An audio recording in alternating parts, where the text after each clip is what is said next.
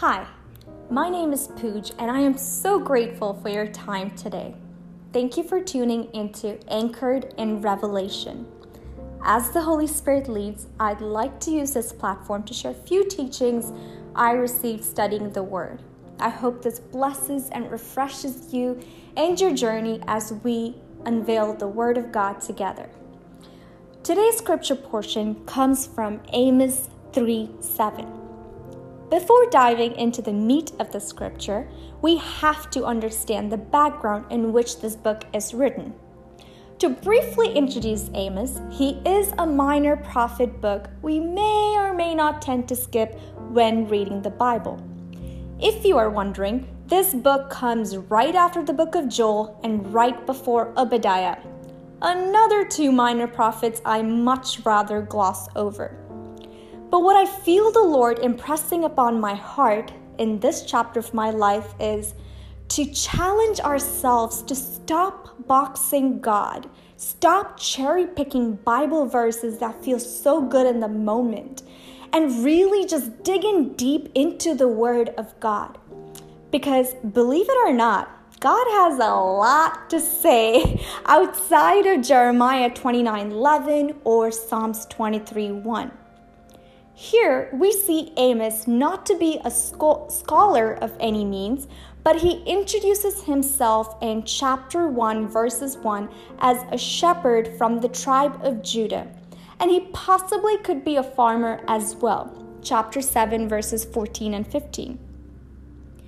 Amos carried a message for the people of God, who God actually refers to as his family repeatedly. Isn't that so cool that it also applies today where God calls you and me his family and it's not just an Old Testament thing? I think that's amazing. Amos' message was a wake-up call to the family of God to pay attention and to not get so caught up doing things for God that they fail to have a relationship with him. Amos 3:7 states, "Surely the sovereign Lord does nothing without revealing his plan to his servants, the prophets." In the NIV version, the verse begins with surely, expressing confirmation or promise. The next few words shows one huge aspect of God's character, which is his sovereignty. This verse is teaching us the truth on how God, being so sovereign, will do nothing, like absolutely nothing, without involving us, his family. Though the verse ends by referring to his servants, the prophets, we may tend to clench our muscles hearing the term. Bear with me for a second, and I want to educate us on this term. Growing up in church, the term or personality prophet was mostly exclusive to someone who by the divine will of God can predict the future. While this may be true, this is not the whole truth. That is just one aspect of the term prophet.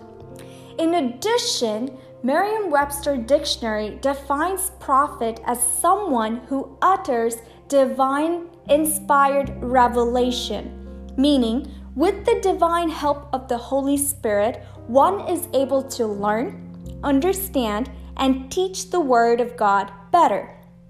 Please note, there is a difference between holding the office of prophet and gifts of prophecy. I would encourage you to research that in your own time. But the gift of prophecy is one of the 9 gifts of the Holy Spirit, which Apostle Paul encourages us to eagerly desire in 1 Corinthians 14.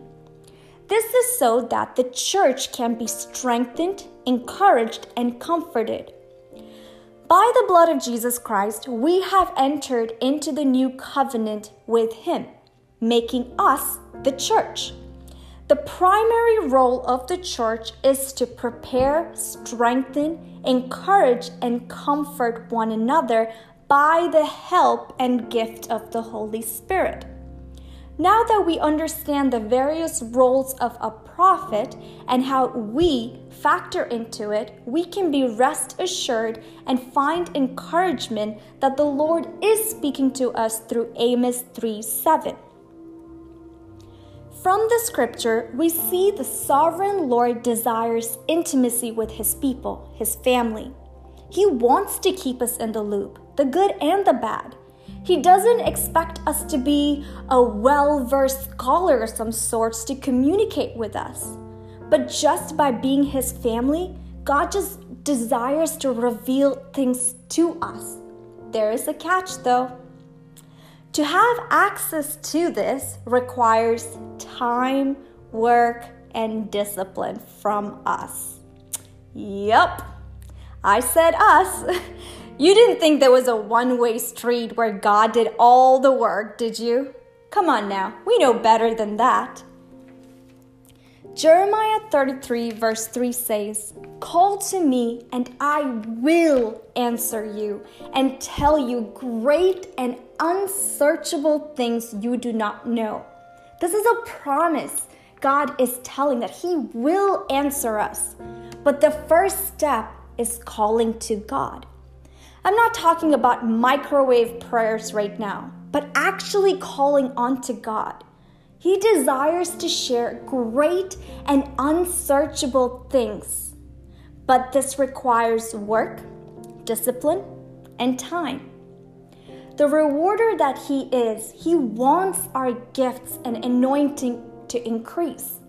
But that requires work, discipline, and time.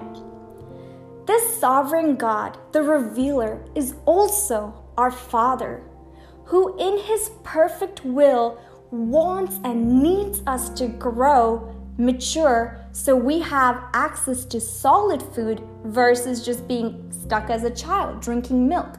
Hebrews chapter 5 and 6. God has fresh revelation each day for us, but we gotta hunger and desire it, like our lives depend on it, because it does. In doing so, the Holy Spirit equips us to receive the wisdom and apply this revelation accordingly, as it is in heaven.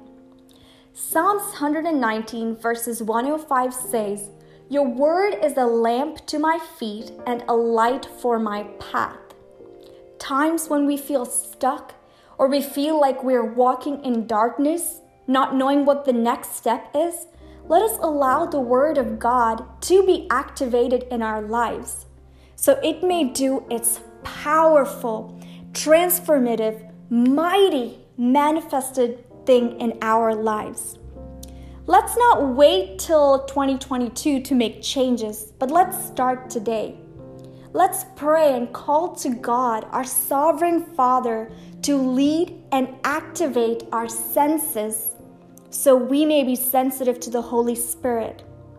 Let's seek his grace in needing to pay attention to his revelation and guidance so we can walk that illuminated path.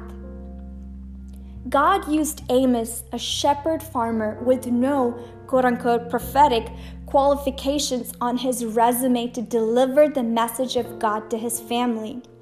In the New Testament, through Jesus Christ, we are part of God's family. So let's not get caught up doing things for God that we miss out on a mind-blowing relationship with God. Like Amos, we carry a message as well. God's message. God's message to this world that more than anything, he desires to have a relationship with you and reveal secrets to you. Yes, you. Be blessed, y'all. To God, the revealer, be all the glory. Amen.